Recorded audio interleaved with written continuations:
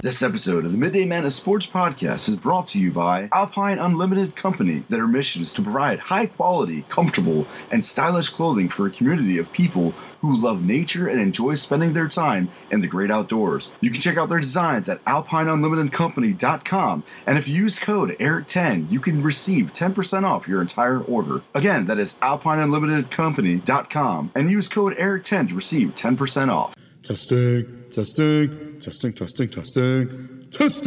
Do you read? We in here! It's time for the Midday Madness Sports Podcast.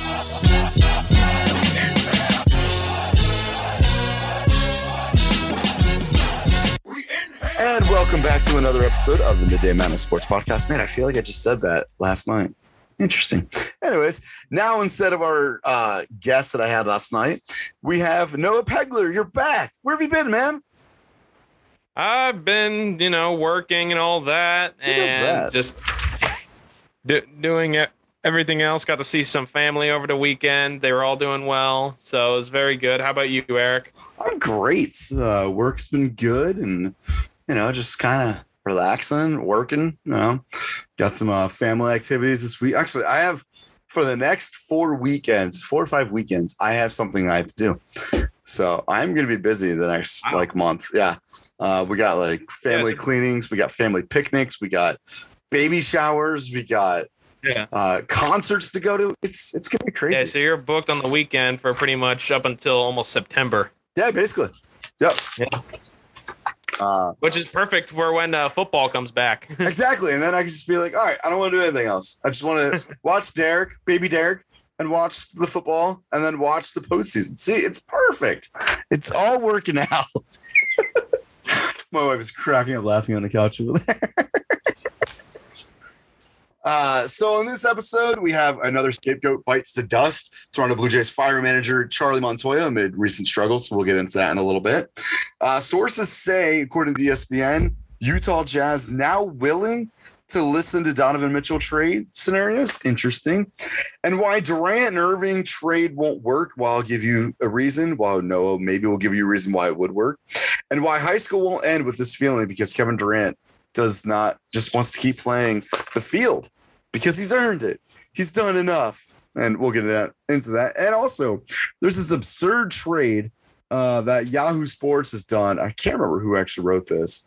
It is Christian Winfield of the New York Daily News.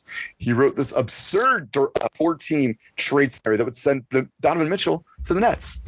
But first, let's recap this weekend. And we had a bet, I believe. I don't know what the bet actually was. I just think we had a reasonable witty banter between us about the Red Sox and Yankees series that was this past weekend. And again, we're going to have another one this weekend, so we can have another bet. But Noah said the Red Sox were going to take 3 out of 4. 3 out of 4. Eric, me, said it was going to be a split. And what do you know? It was a split right down the middle.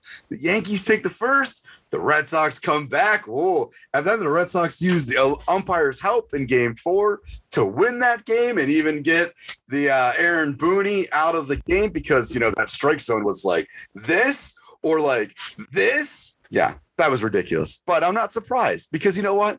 It's the time where the Red Sox are just their annoying selves. They're on a streak. They're in a good division run or a good winning streak, although they probably lost, so it's okay. And they're in that annoying part of their season where, guys are healthy. They're getting guys back. And it's the same Red Sox story that I've seen over and over again. And I don't even want to call them an underdog anymore. You guys are no longer an underdog. You are about the same level as the New York Yankees. How does that make you feel, Noah?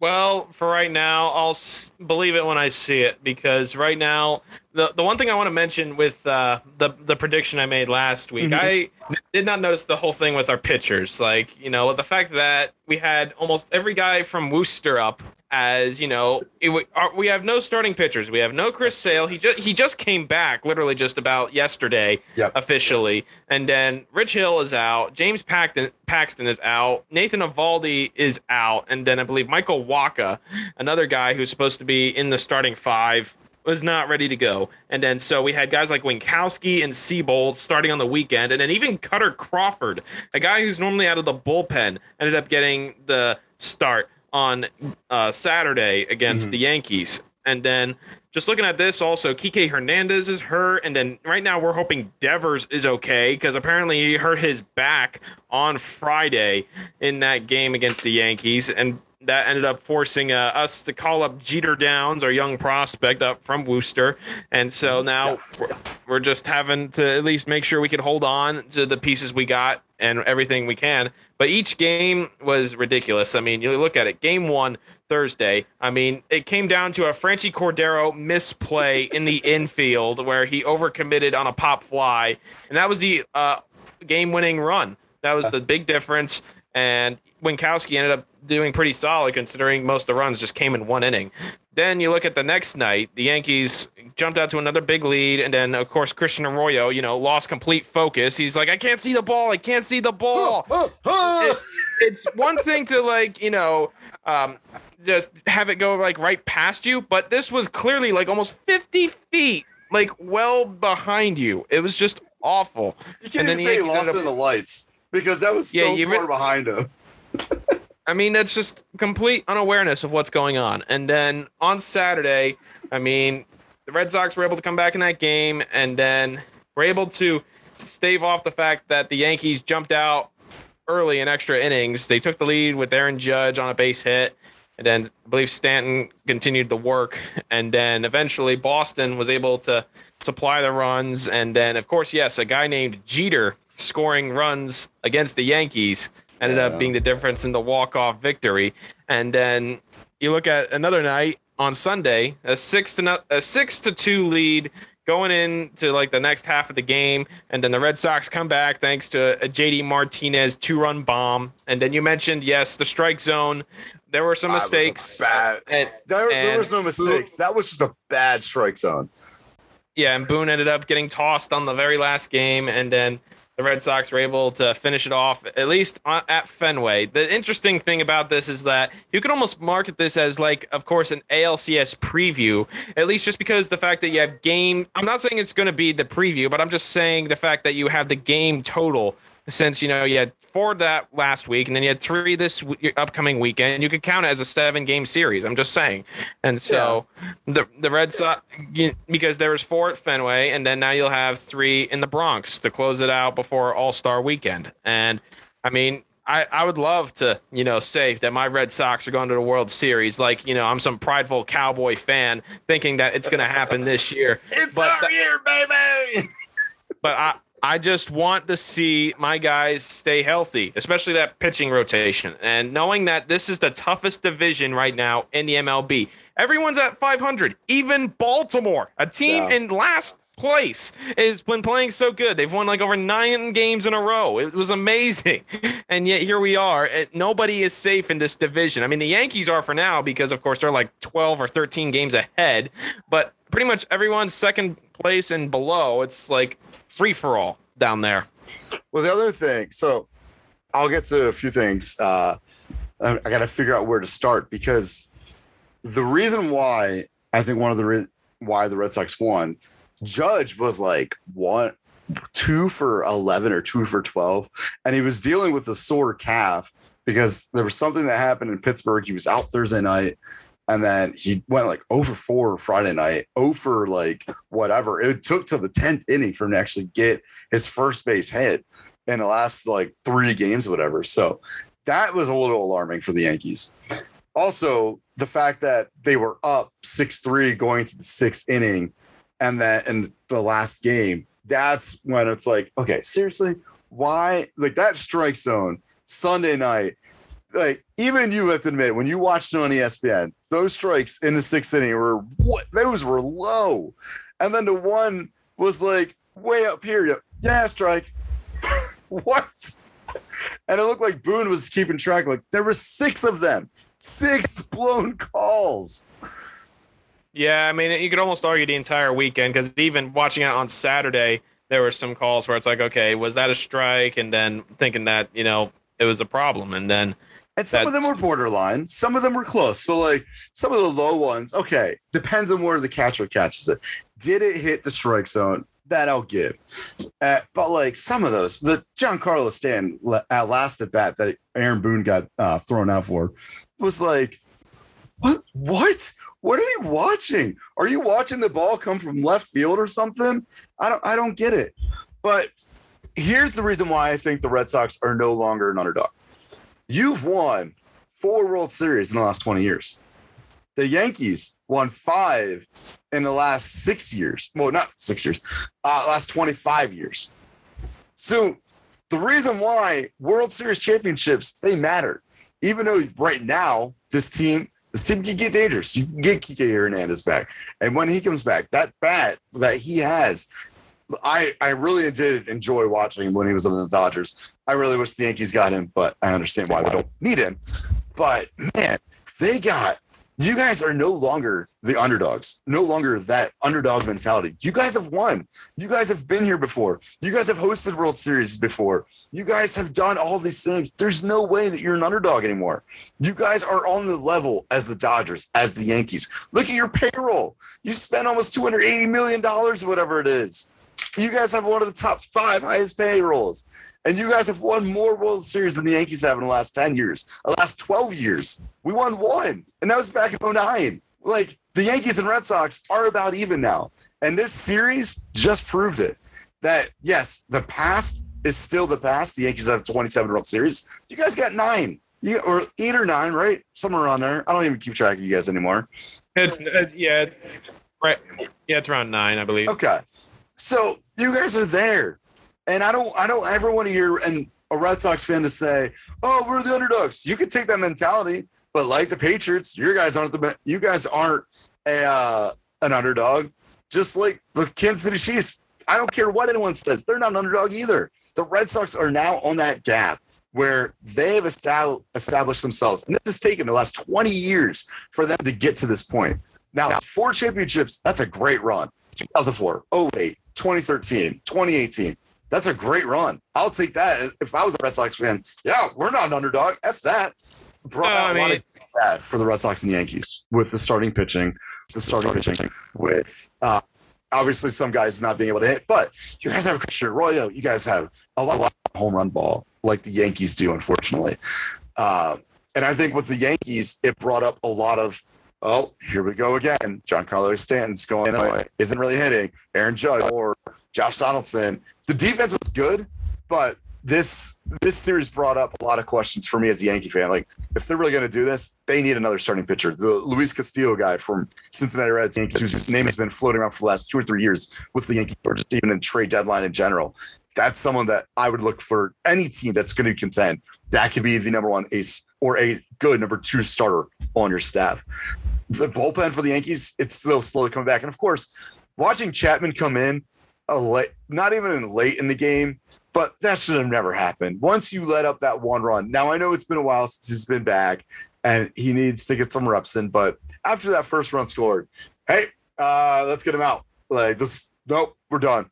We tried. He can't pitch in Fenway. He just can't. It still brings me back to the 2017 season or was it the 2015, one of these 2 seasons where we had a huge lead. No, this is Dylan Betances I'm thinking of. But we had a huge lead, and then obviously the Hanley Ramirez 3-run homer wins it for you guys.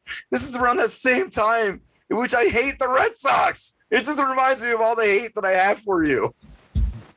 Yep, that's the big part of the rivalry and the underdog label. Yes, I mean, we're not the lovable losers or even the lovable people anymore because you're the little giants.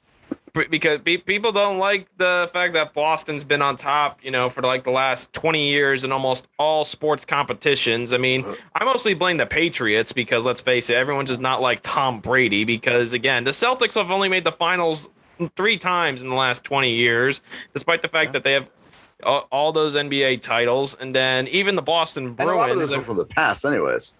Yeah, and then the Boston Bruins themselves. I mean, they've made the Cup 3 times, but they've only won it once. And then, I mean, the Red Sox, you mentioned it. It's only been 4 times, but yeah, it's just because Tom Brady made the Super Bowl like 9 times with the New England Patriots, and everyone was like, come on, we are tired of seeing the New England Patriots playing the biggest game of the year. And now for this rivalry between the Yankees and Red Sox, it has its up and down moments. Obviously, the big spark was, of course, 2003, 2004 when they collided in the playoffs and in the ALCS. And then everyone remembers the whole Don Zimmer incident with Pedro Martinez. He threw him to the ground.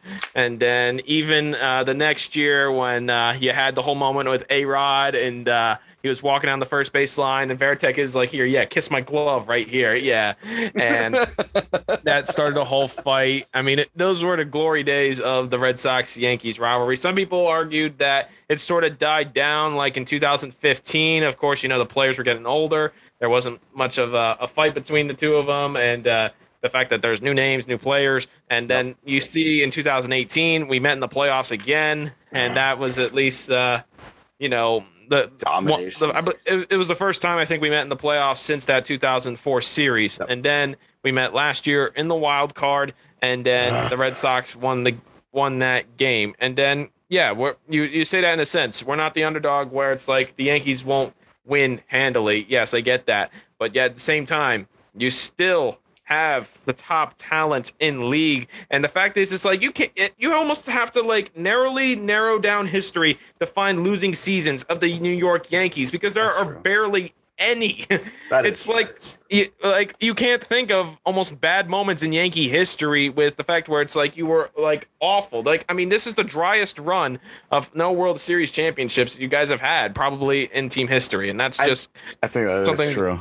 It's just crazy to think about. And then but that's why you look at it. Red Sox Yankees rivalry and competition is always good. And then, I mean, it's at least for the Red Sox as well, because a few years ago, the Yankees in like 2019, they dominated the Red Sox. The Red Sox couldn't do anything to stop them, especially when we went to England. It was ridiculous. Yeah, that was a fun series to watch. I was hoping a little better, knowing that I'm from England.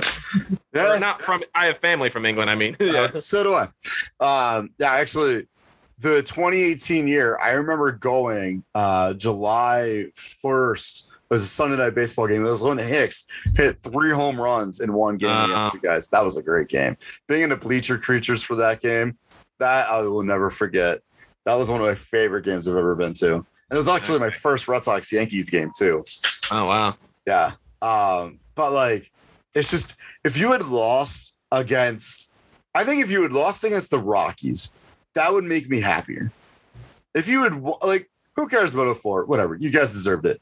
But in 07, I think the Rockies deserved it more than you guys did. Give it to Helton. Give it to Matt Holliday, who was young and still playing as good as possible.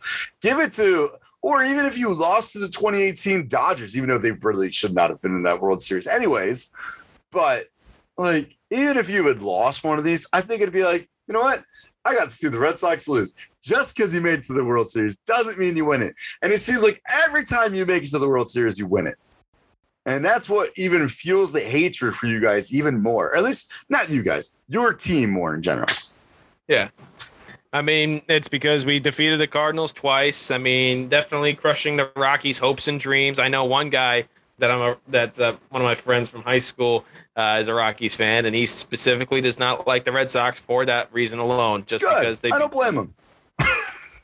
And then we ended up having to make the Dodger fans wait a little longer, having to wait until 2020 to finally get that World Series down in Texas after they defeated the Tampa Bay Rays. COVID year, which if you also have to think about, and someone, I can't remember who it was. Oh, Dave Roberts of the Dodgers actually said that the American League East is not as competitive as NL West. So think about this. Yeah. And I laugh at that too, because think about the teams that have actually won the American League East. The Blue Jays have won it. The Orioles have won it. The Rays have won it. The Yankees and the Red Sox, at least in the last 20 years. And scratch that. The last 15 years, every team in that division has won it at least once or twice. Mm-hmm. And for you look at the NL West, it is the Dodgers and the Giants. That's it. Padres have never, I don't Pretty think much, yeah. The Padres have sneaked in as a wild card team. And I think they won the NL West back in 06 when the Cardinals ended up winning the World Series. Because I remember somehow they made it in. But it has been mainly Dodgers, Giants, Dodgers, Giants, Giants, Dodgers. That's it. You can't say that the American League East is not competitive because every team from that division has won the division at least once or twice in the last 15 years. How dare you say that the American League East is not competitive? It is one of the most competitive divisions. It's better than the NL West. It's better than the AL West. I mean, it's the Astros and the Rangers normally that play. Who knows? The Oakland A's have at least had a better chance. It's better than the Central because the Twins and White Sox have normally owned that one, or the Tigers. Crazy. Why would you say that? Yeah, to look at the NL West. I mean, I looked it up, and I mean, you got to go back to around in the mid 90s. Of course, there was some restructure within the divisions, but then you look at it. I mean, the Dodgers won in the years like 95 and 2004, and then they've won from 2013 all the way to 2020. Mm-hmm. And then other than that, the Diamondbacks won it at least only 4 times, and the Padres, they've won it, I mean, about 4 times, but the last time they did that was in 2006. And the last time the Diamondbacks even won that division was 2011. And the Rockies, they don't even show up on this list because they haven't been consistently good enough to get that division.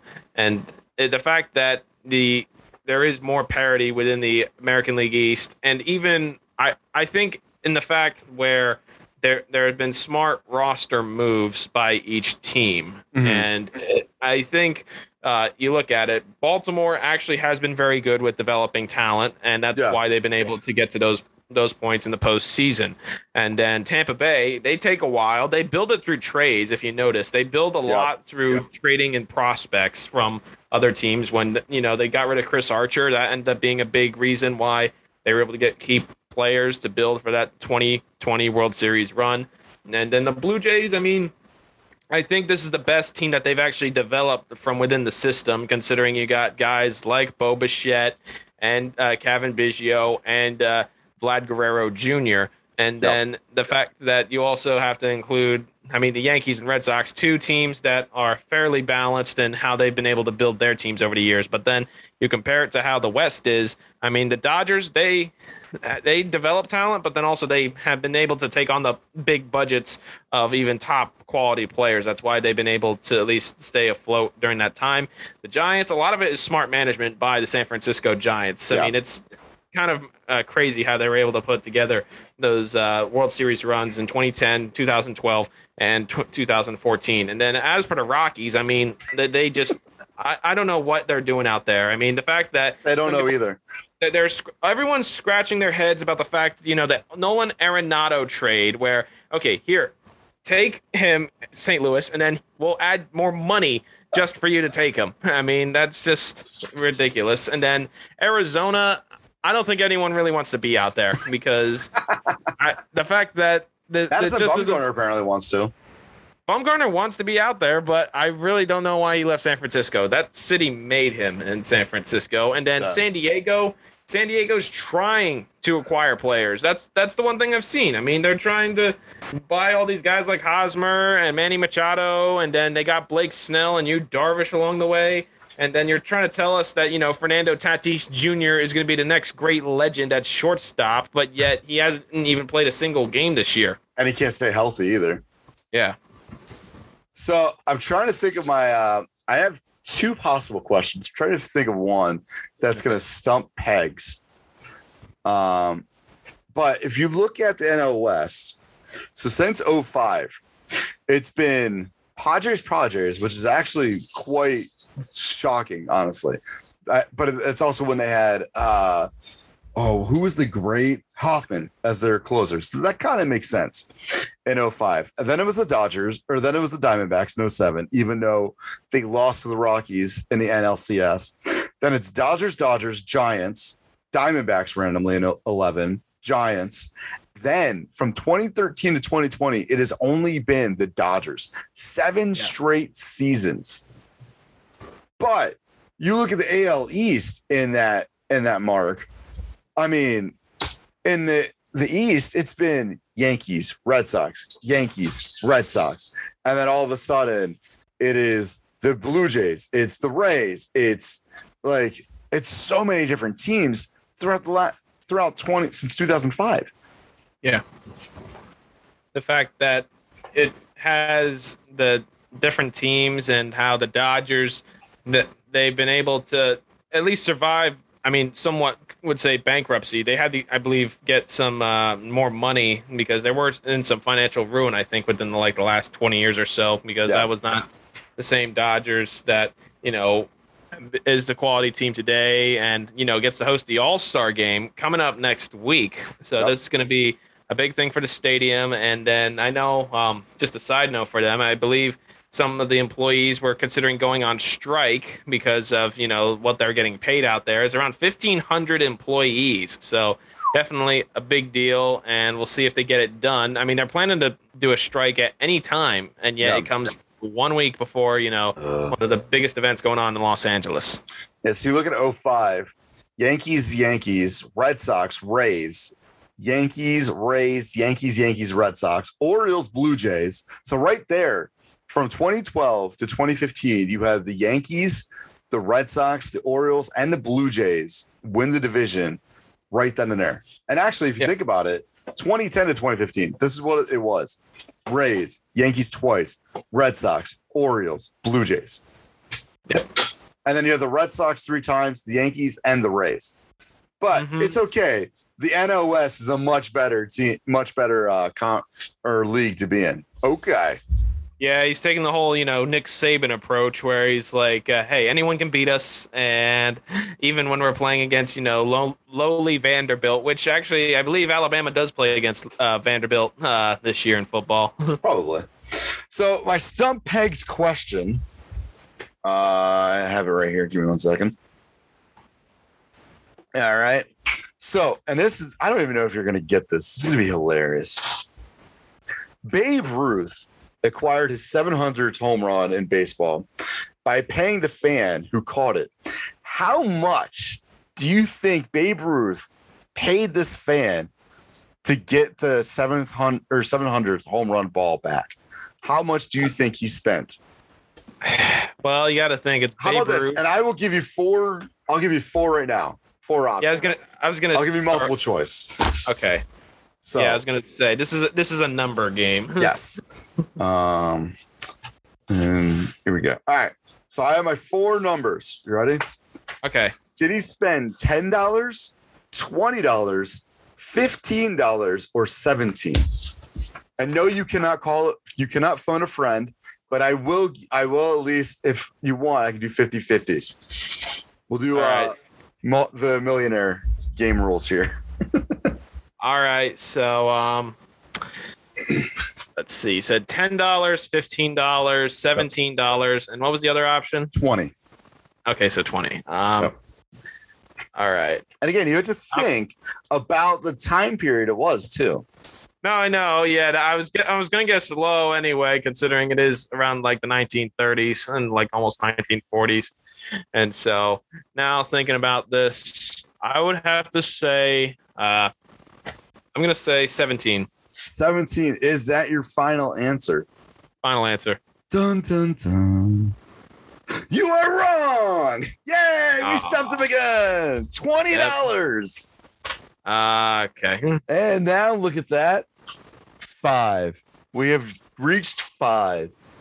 Yeah. Since June 8th, which has actually been a month. Just over a month. We've been doing this. I have stumped you 5 times. Yes. You have not gotten me. Yes. I feel accomplished. But yeah, $20. I mean, you think now, what did Jeter have to get his 3,000 hit? Do you remember that?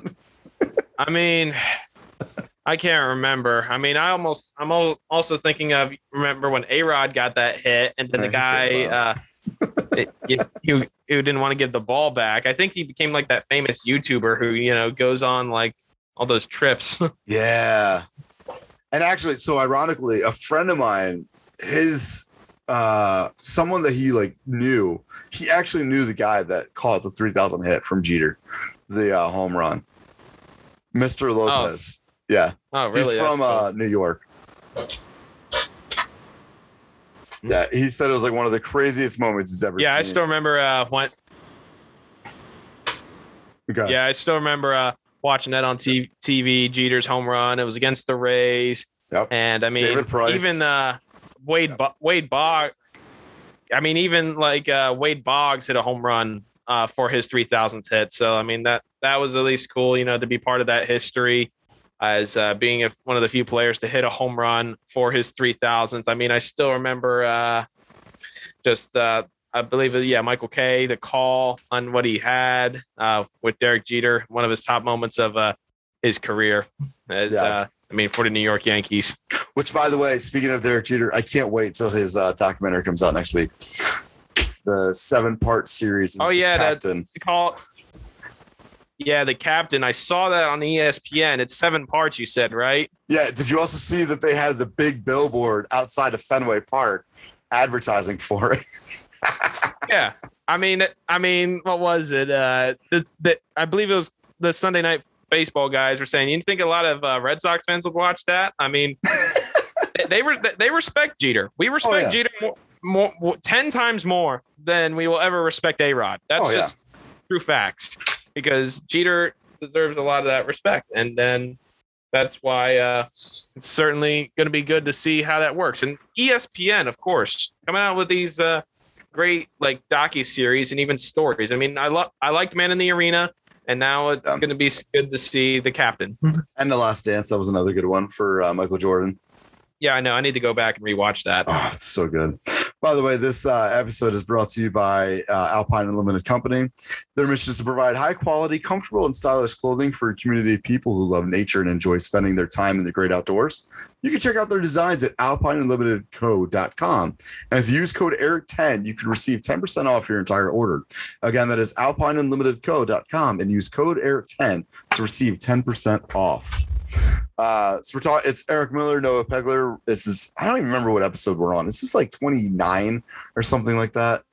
We're near 29 or 30 by now. We're close to 30. I haven't actually been keeping track. We were just recapping the Red Sox and the Yankees weekend, how much the Red Sox annoy the crap out of me. But speaking of other baseball news, Toronto Blue Jays, another scapegoat bites the dust is how I kind of reworded it. Toronto Blue Jays fired their manager, Charlie Montoya, amid recent struggles.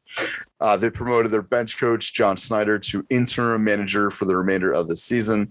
Montoya went 236 and 236 in parts of 4 seasons. It's also including the weird, strange COVID-19 season where Toronto played its 2020 home schedule at its AAA stadium in Buffalo, New York. The Blue Jays are 3-9 in July, and they went 1-6 on a road trip against Oakland, which has the worst record in the majors, and Seattle that ended Sunday with a 4-game sweep against the Mariners. Montoya, if you remember, replaced John Gibbons as Blue Jays manager after the 2018 season. Montoya's contract was extended through 2023 on April 1st, playing home games in 3 cities in the last season, including 2 minor league parks. He's had a very difficult 4 years, and it's not like Boone, where Boone has been in the race the last 4 years. He's at least had title contending teams. Montoya, unfortunately, inherited a team that you lost Jose Bautista. You didn't really have, I don't even know, Edwin Encarnacion anymore. You didn't have the guys from old. So you're trying to start new and adapt through COVID standings with going to their AAA team, trying to have this new team, which this actually, in the last 2 years, the Blue Jays have been in talks of possibly making it to the postseason, possibly going to the World Series, maybe with the acquisition of George Springer, with Ryu, the guy from the Dodgers, Ryu Jin, or whatever his name is.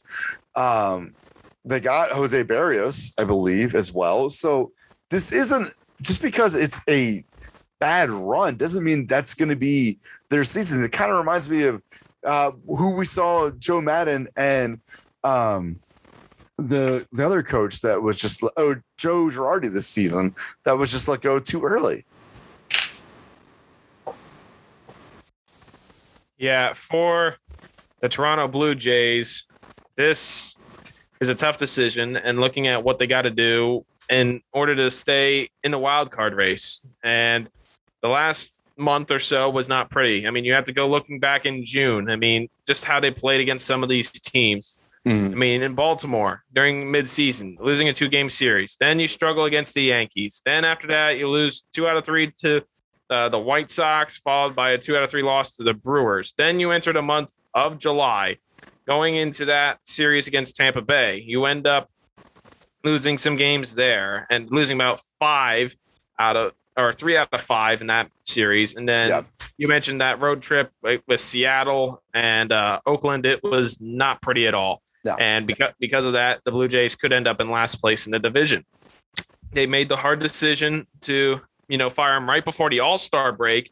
You'd have had one more week, and now the guys have to adjust to a new voice. And even with Toronto, knowing that it was not good enough to compete with the likes of these other rival teams that are trying to catch up to you. I mean, it's where you also got to look at where the runs were. I mean, offensively, the fact that in that series against Oakland, they only put up roughly around 6 or 7 runs. It was just not very good there. And then in Seattle, just how they played. I mean, they lost 8-3, 5-2, 2-1, and 5-6. I mean, you had to combine the scores of almost the first 3 games just to add up to what they got on that Sunday on July 10th. And it's just not been pretty for what the Blue Jays are trying to get through into the postseason. And they know that if they can't beat the likes of Boston and Tampa Bay, you'll want some of these other guys out of the team. And right now, the fact that I'm saying that these players may want to move on from the likes of Toronto, Canada, because unfortunately we've seen this before where you mentioned those guys, Encarnacion and some other key players included Troy Tulowitzki, who was in the later stages of his career. Josh Donaldson was, got to remember, the prime MVP for the Blue Jays. And then I still remember Bautista with his bat flip against the Texas Rangers, which was one of the most amazing postseason moments I've ever seen. Such a great moment in sports. And now they're taking on the Phillies tonight. And then you look at what lies ahead. They got a tough series against Boston and the St. Louis Cardinals to try and wrap up the month. I believe they still got some games against the Yankees left. They still have to play Tampa Bay and Baltimore twice. And then they got to face the Red Sox and Yankees in late August. And the Blue Jays just had to make the rough decision here. And I'm sure Blue Jay fans have got to be a bit concerned about what's going to be going on in the next few months. I think they overreacted quickly because if you look at their batting stats right now, they are actually top 2 in all of baseball. It's the Red Sox. Their team batting average is 260. The Blue Jays are 1 point behind that, 269. Now, their on-base percentage is 325, which is better than Boston, by the way. And their slugging percentage is also better than Boston with 431. So, but the big question is, what is their pitching like? And I think that's part of where a disconnection is because they're actually like in the mid pack. And this is a potential team that is going to the postseason. If you look at the standings right now and you look at this wild card standings right now, they're still in that top. They're close enough in that position. Again, it's the top 3 and they're tied right now with Seattle, and Seattle would only have a better record because they're 9-1 in the last 10 and they're on a good winning streak right now. But, to me, it feels like I wonder what the relationship was like with management. And if he wasn't seeing eye to eye with management, I think that's something that we're not going to find out for a while. But that would be my skepticism.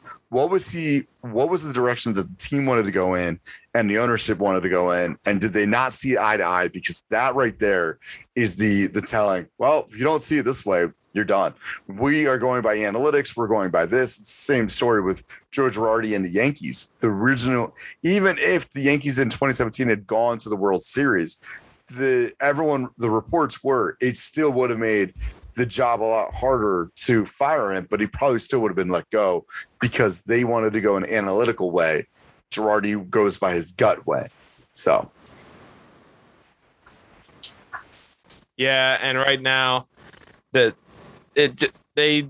did make this announcement, and I think there's going to be more details that's eventually revealed probably in the future, considering the story's still fairly young.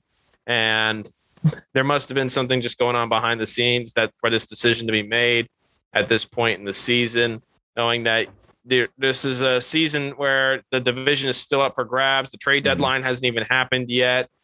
And right now it just seems that the GM had enough with what the manager was trying to do. And somebody had to make that decision. And now it's another manager is out. And it's hard to believe that in this MLB season, we've already seen three managers let go. And of course, we could have at least two of those ball clubs possibly make it into the postseason. Like, my question is now, I wonder which coach is next. Is the Detroit Tigers coach, I can't remember his name, the former Astros coach now AJ Hinch. Yeah, AJ Hinch. I wonder if he's going to be next because he inherited a bad team anyways, but even though they got Javier Baez and Miguel Cabrera, it's still not enough for them in that Central. And they're 37-52 right now. They're 9.5 back in the wild card. But I'm curious to see which coach is going to be next and which teams are going to overreact early. Because, again, there's still, 2.5, 3 months left of the season. We still got plenty of time. Why can't you just wait? And the other thing is you signed Montoyo till 2023. So he had at least another year left on his contract. Yeah, some guys just want to buy out of contracts sooner rather than later. That way you don't have to pay them the entire money. And sometimes these contracts end up just being a bad deal. And now for the Toronto Blue Jays, they got to try and focus on keeping the fans' spirits up and also at least making sure that they can get to the postseason this year, knowing that you have all this quality talent. And then at least even try and make sure you could even host some playoff games, because this is going to be a 3-game series set. Yep. And I mean, some people are actually hoping they don't have to travel to Toronto because, you have guys out because of COVID reasons with the vaccine. True. As Boston had some guys missing because of the COVID vaccine. Even Philadelphia had about 4 guys having to sit out because they were not vaccinated. And then there was a report that said that Kansas City Royals had 10 guys not vaccinated. And as a result, they would not be able to travel with the team when they play against the Blue Jays. So that right there would help. If the Blue Jays can get into the playoffs, that would help them so much. And I think the Yankees are actually fully vaccinated, but that would be hilarious to watch. Hey, these players can't play because they're not vaccinated. Yeah, that's the whole story behind it. And then, I mean, COVID's made an impact on the sports in so many ways, and yet it continues to do so for the long-term future, especially when traveling across different borders. That's why you need to have your green card and your COVID card, apparently. Yep, got all your cards, driver's license, marriage license, whatever you may need. Social security, passports, the works. So we're going to switch gears to basketball. And this is what I believe last 2 days that sources are telling Utah Jazz are now willing to listen to Donovan Mitchell trade scenarios. The Jazz general manager, Justin Zanuck, say the Jazz are now showing a willingness to listen to possible trade scenarios. Sources told ESPN on Tuesday. Mitchell is 25 years old. He's averaged 23.9 points and 4.5 assists per game during his 5 years career with the Jazz. He's also been an all-star each of the last 3 seasons. He has 4 years and $134.9 million remaining on the maximum extension he signed during the 2020 offseason. But the final season is a player option for $37.1 million. The fact that they traded Rudy Gobert, and again, this is what a lot of teams are going to have to look into now. The asking price is going to be astronomical. And is it going to be worth it? I don't think Rudy Gobert was worth that many draft picks, but I'm not a GM. But I can't even imagine what the trade is going to be like for Donovan Mitchell, what the trade asking price is going to be for Kyrie Irving, for Kevin Durant. It's going to be insane, and it's going to be sad to watch. Well, to look at the Utah Jazz, they certainly wanted to go after whoever was going to bring in the most to offer for the Rudy Gobert trade. And Minnesota knew that they had to go out there and pretty much deal as much as they could without dealing their top players like Karl-Anthony Towns and Anthony Edwards, so that they can at least, keep a core group of guys and build a playoff team. And I think that's what the Timberwolves did with the right guys. And then now looking at the Donovan Mitchell news, I mean, at this point, this is just a sign that Utah is going to a full rebuild. I mean, it's the Quinn Snyder move when he wasn't coming back as head coach, Gobert being gone, Mitchell uncertain about if he just even wants to stay. Utah is at this point seeing all the playoff failures of the past and would rather just rebuild this team, knowing that it's not good enough to win a postseason series past the second round and not good enough to get to the NBA finals. And then you look at Donovan Mitchell's value, 2017, 2018, all rookie team. And then you look at a 3-time All-Star within the last few years alone. And the guy who is averaging about 23.9 points per season.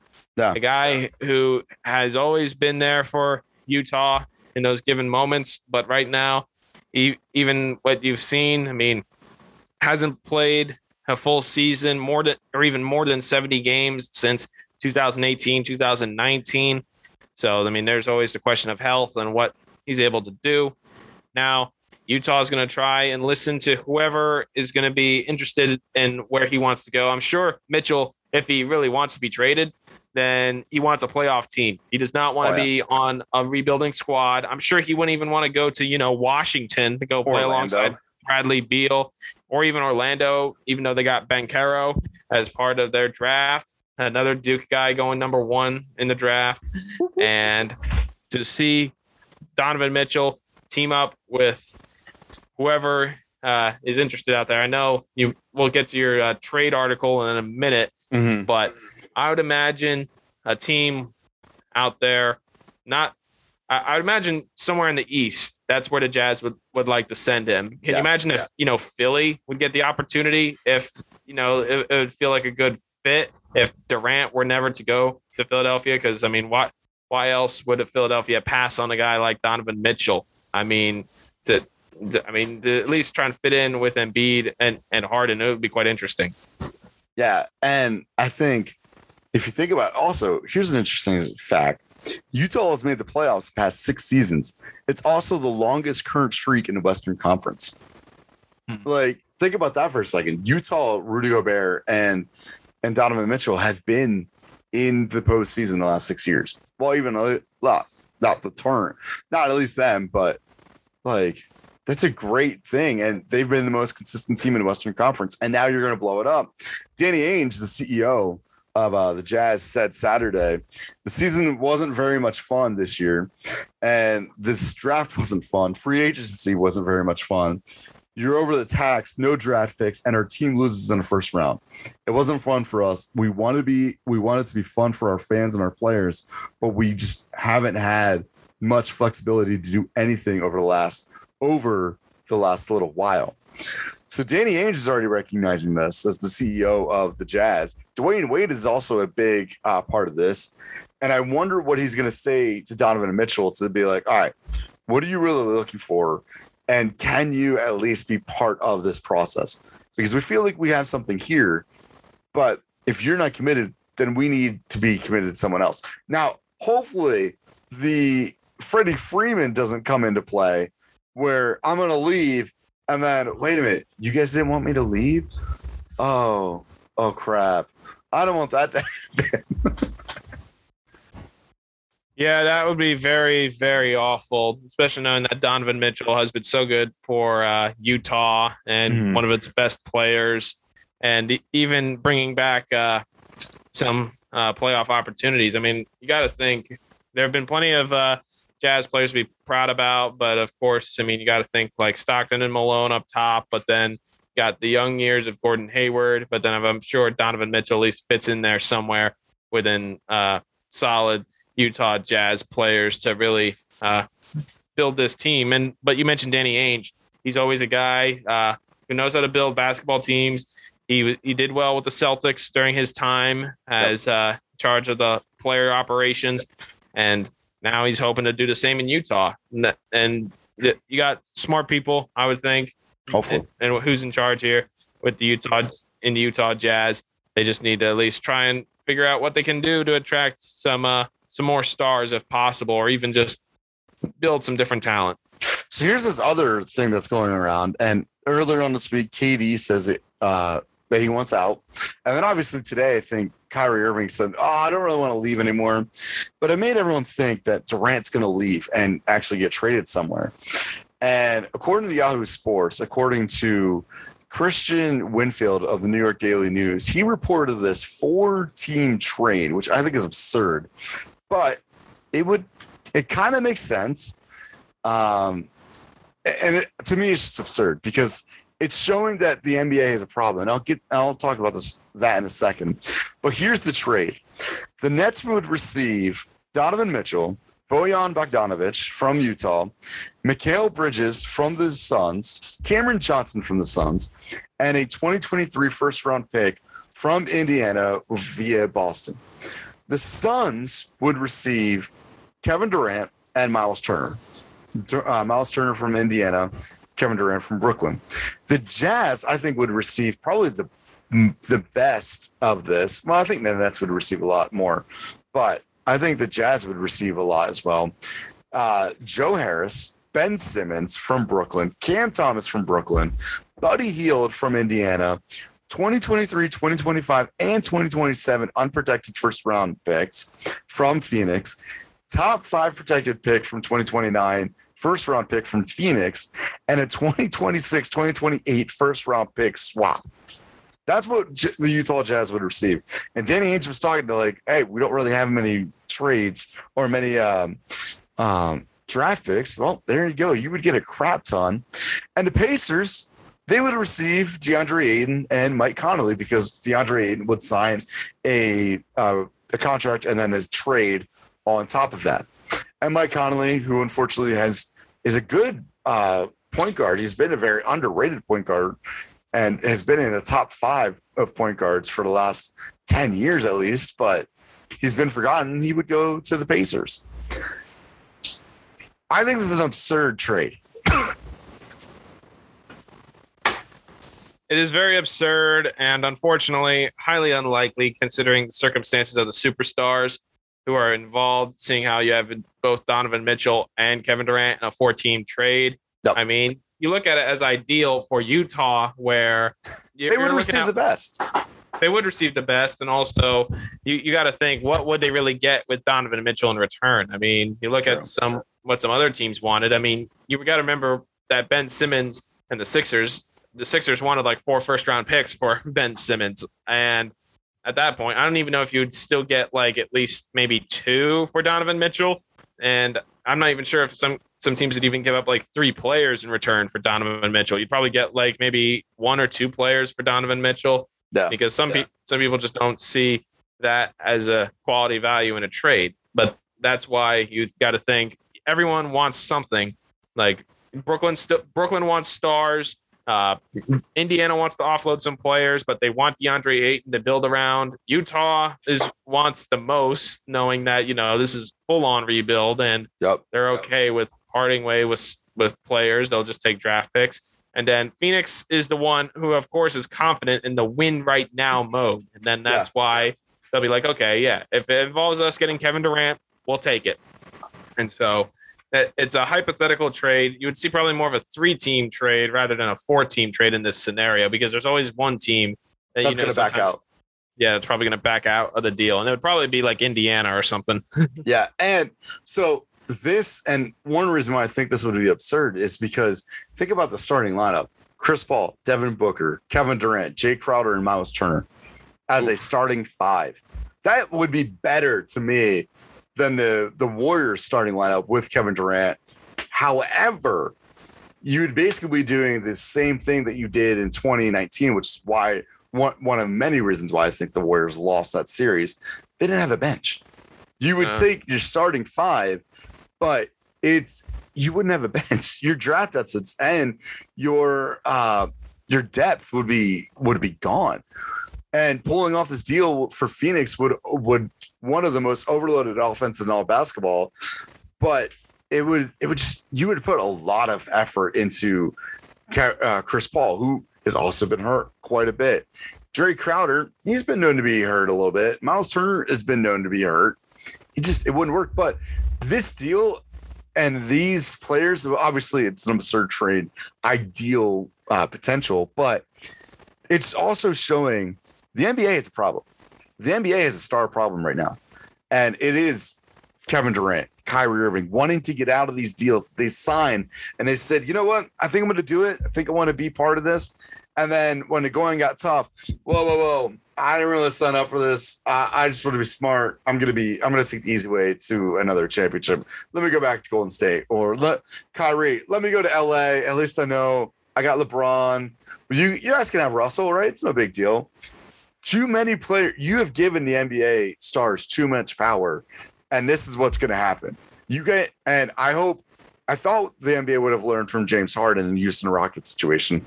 Apparently has not, because now it's happening again, but this time it's not just one star, it's multiple stars. It's Kyrie Irving, it's Kevin Durant, it's Donovan. I mean, Donovan Mitchell isn't really saying anything, but it's DeAndre Ayton. It's all these stars. You're giving them too much power, and this is what happens. It's like the whole it's like when you're in high school and you're with this one person, like, hold on, they got that. I think I want that instead of you.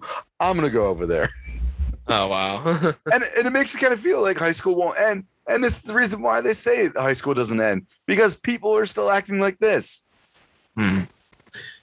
Yeah, and for Kyrie Irving and Kevin Durant, you got to think this is now going into their fourth year in Brooklyn, and you're trying to think, what have we accomplished here? Year one, both of them were hurt, and they didn't even go down to the bubble with that team, and they just ended up losing in the first round. And then you look at the next run, they were at least able to play fully healthy after, Kyrie having his issues with, I think, the vaccine over the last, few seasons. Mm-hmm. And then they were able to go to the postseason. They beat Boston. Kyrie steps unlucky. And then you have Brooklyn just one 3-pointer away, but yet Kevin Durant's foot was just too big. And he ended up stepping on that line. It was a 2, forcing the tie rather than the winner. And they ended up losing in overtime to the Bucks. And then this next year, everything just did not go well. They slid down far and so hard that they ended up having to go into the play-in game. And then you had to take on the Boston Celtics, and a series that some people thought, Boston could be in trouble. Nope. You got swept out the door.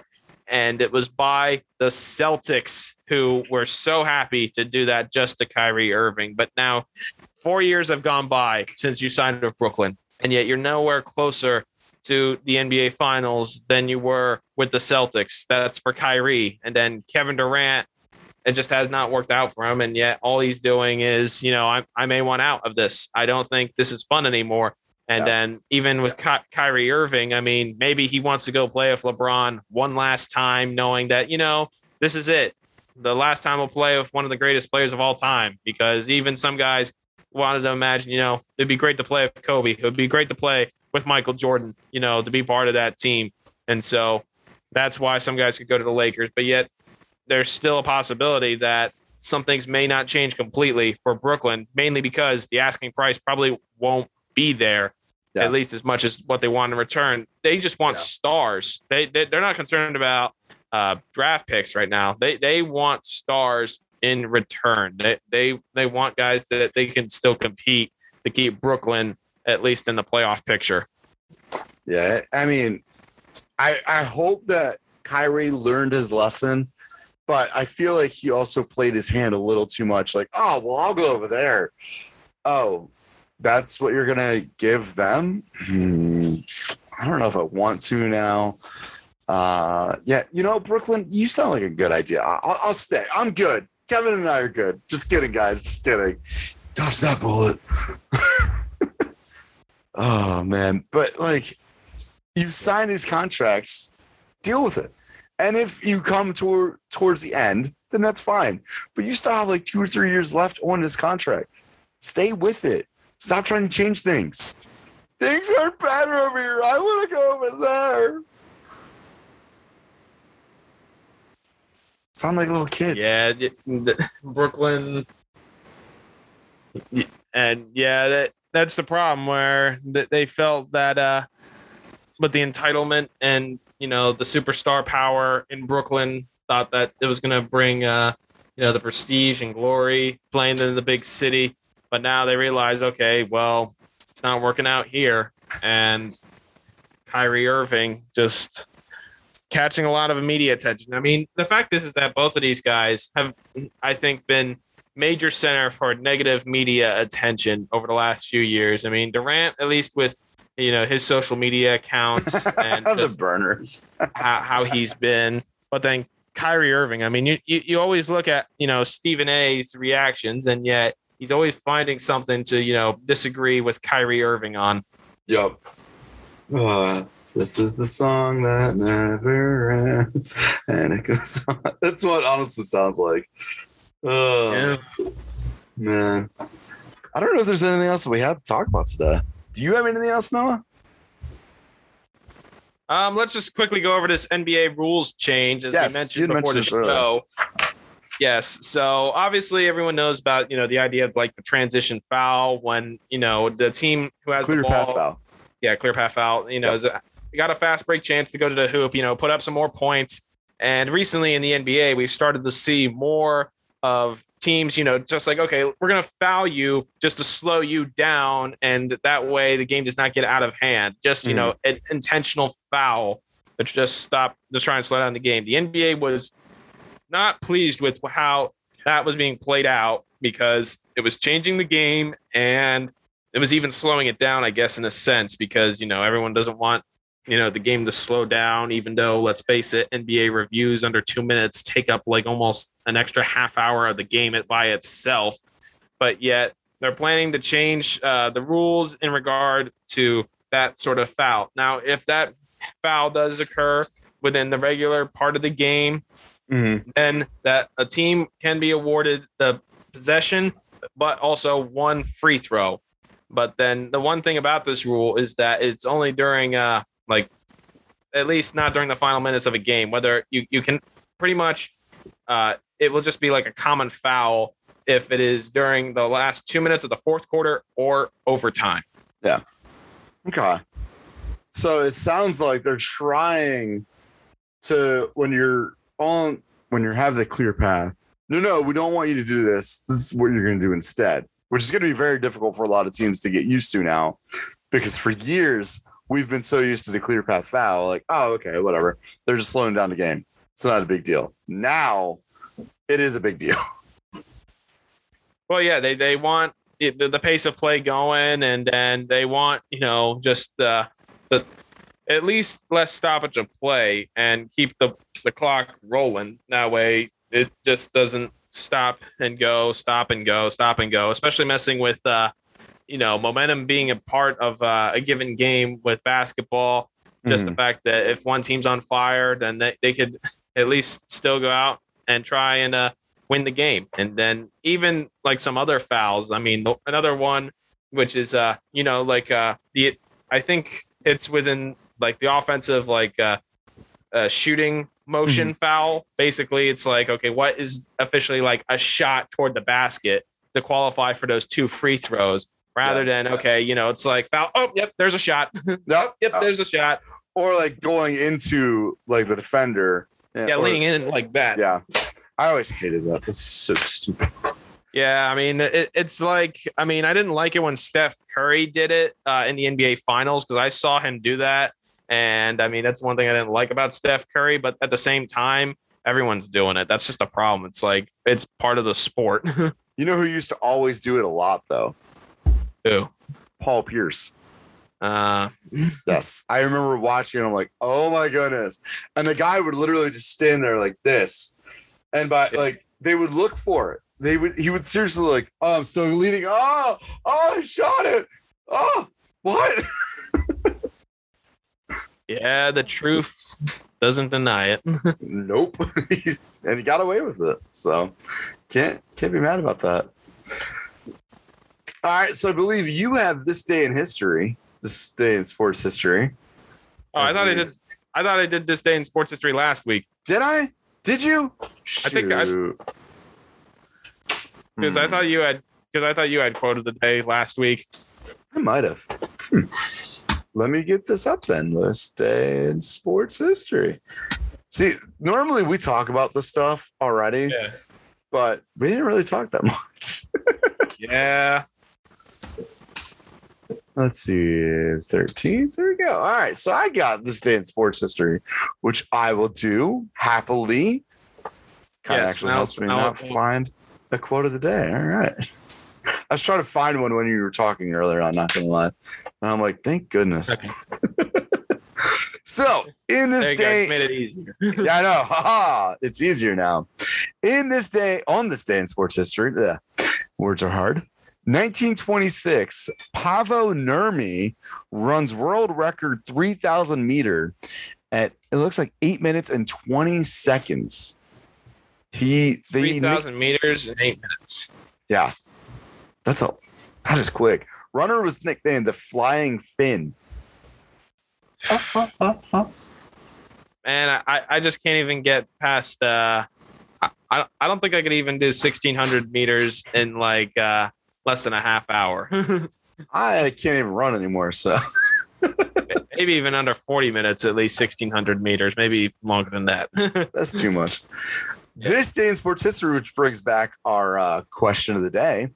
Babe Ruth hits his 700th career home run against Detroit. And he spent how much to get the ball back, Noah? $20. There you go. He did it. Although we have already marked it on the whiteboard. So yes, I know. 1950, doctors removed 7 bone fragments from Ted Williams' elbow. Ew. Oh, wow. Yeah, that's gross. Not going to lie. Arnold Palmer. Here we go. In 1962 British Open men's golf Royal Troon, Arnold Palmer wins his second consecutive Open, 6 strokes clear of runner-up Cal Nagel of Australia. Arnie Palmer alert. Arnie Palmer alert. Yeah, I think the British Open is actually supposed to be this weekend, I think. Yep, starts tomorrow. Tiger starts at around 2:00. Rory McIlroy starts around 5:00 in the morning. Or no, Tiger's 9 a.m. Rory's about 5:30 in the morning. Well, yeah, the time difference. Yeah, weird. 1985, New York Yankees retire Roger Maris and Elston Howard uniform. And Elston Howard also wore number 32. So it's the first non-single digit jersey that was retired. Interesting. For the New York Yankees. Yeah, well, if you think about it, no one in the Yankees can really wear or retire a single digit jersey because they're mostly all retired. Pretty much, yeah. That's why you see all these Yankee players wearing like 72 or like 99. 47. Yeah, yep. Judge's 99. Oh, this is a great one. Oh, man, there's a lot of good things that happened today. I'm glad I got on this day in sports history. 1994, Tanya Harding's ex-husband, Jeff Gillooly, sentenced to 2 years in prison for attack on American Olympic figure skater Nancy Kerrigan. If you don't know the whole story, they did a movie about this, I, Tonya, on Hulu. It is fantastic.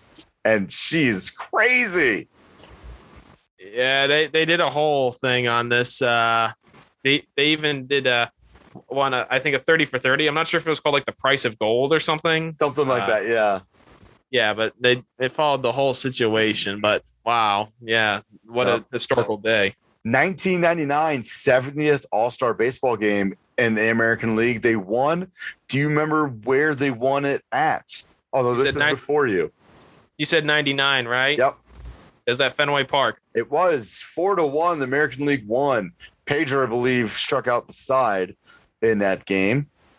Yeah, and the fun fact about that game was the fact that they got to host it, and they had all the Hall of Famers there, Willie Mays, Hank Aaron, and all the others. And they even had Ted Williams throughout the first pitch. He rode out in a cart there, and he got to shake hands with all the great players in that All-Star game. Tony Gwynn, and then others like Mark McGwire at the time that were part of the game.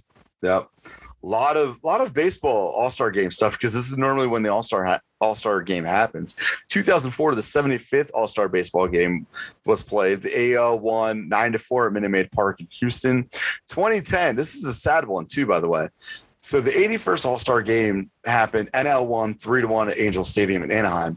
But it was also the same day that the voice of the Yankees passed away.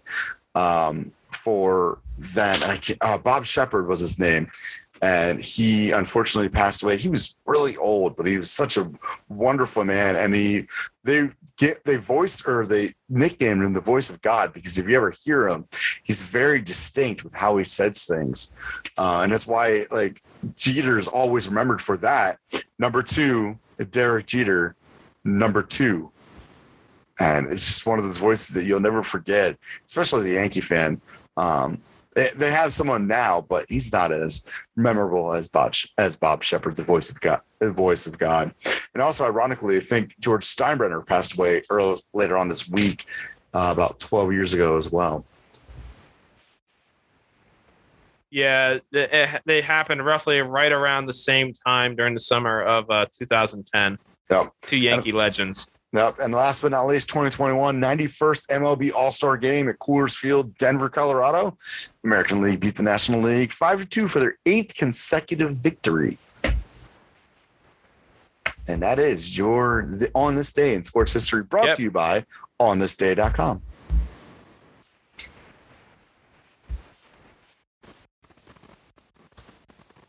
So we now have the all right. So now I'll. I think we're on a delay right now. That's all right. Yeah, it's lagging over here. I figured. That's yeah. There's a bit of a lag. Zoom works that way. So here's a quote from this one actually came from Parade.com, and this one comes from one of the most brilliant minds on this planet, Albert Einstein, and he said this: life is like riding a bicycle. To keep your balance, you must keep moving. And sometimes, it's like in life, you got to find your balance with work, your friends, your family, and what you got to do in order to at least, just at least keep things going. And then also just to keep that mindset, because mindset is important. And ultimately, at least in order to accomplish those goals, you just got to find that balance and moving forward. And once again, I'll read it. It's life is like riding a bicycle. To keep your balance, you must keep moving. And that was by the great mind of Albert Einstein. And that was from Parade.com. All right. Good quote by Albert Einstein. All right, Noah, before we go, do we want to do another bet about the Red Sox Yankees since they're playing this weekend? Should we do it? Why not? It was fun, you and me texting back and forth about the series. So, all right, because it is a 3-game series. Yeah, we have to pick a winner. Yeah, what is your prediction, Noah? Do you think it's a sweep? Let me just see who's pitching, if they have at least some of that available, because last time I didn't even bother to look at the pitchers it was going. Right now it looks like it's all TBD, and is that it doesn't really help me at all? Yeah, at least according to the MLB app, so that doesn't help. But seeing how I'm going to be rooting for my Red Sox, but I just don't know if we're going to be able to pull it off in Yankee Stadium this weekend. Let's see. I'm going to go on ESPN.com real quick. I'm going to see if they have the pitchers up for this weekend. Again, I know Garrett Cole is probably not going to be pitching because he's in the All-Star game, but I don't think he's going to be starting. So maybe he will. Yeah, Mr. I think Cortez he might be starting he might be pitching on Sunday. I think that's the reason why. Yeah. So let's see. Yeah. So obviously, It's loading. Gotta love internet sometimes because we can't have what we want. All right, schedule. I want to know this. There we go. Should have already had this up, but these things happen. Gotta love technology. Gotta love life. All right, so Friday, according to ESPN.com, the starting pitchers are, by that time when you say that, it's supposed to load. It looks like it's undecided versus Jordan Montgomery. Yeah. And for the Yankees on Saturday, the Red Sox is, it looks like Chris Sale versus Garrett Cole on Saturday. Or no, it's Sunday. Yeah, Sunday. Okay. So Saturday is, where are you? There you are. Nick Pivetta versus Jameson Taillon.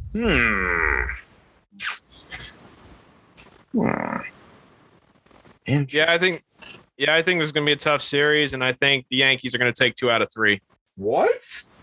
Yeah. Oh. All right. See. You know what? I'm going to go big. I'm going to go sweep for the Yankees. So you're saying Yankees get sweep in New York? They sweep the Red Sox in New York. Okay. Just to remember and remind the Red Sox who they are. We'll see. I mean, I'm excited for that Sale and Cole game. Again, I'm hoping for something out of Boston, but again, it's tough always playing at Yankee Stadium because it's loud. You got Yankee fans all riled up, and I mean, it's always tough for some of these guys. I mean, I remember like David Price during the regular season could not pitch in the regular season in New York. He struggled like real bad. But that game that we went to, he actually started and he gave 2 home runs to Aaron Hicks. Yeah, it was just ridiculous. And then also to mention Josh Donaldson, he was tearing it up in the first 2 games for the New York Yankees. Hopefully his bat stays hot.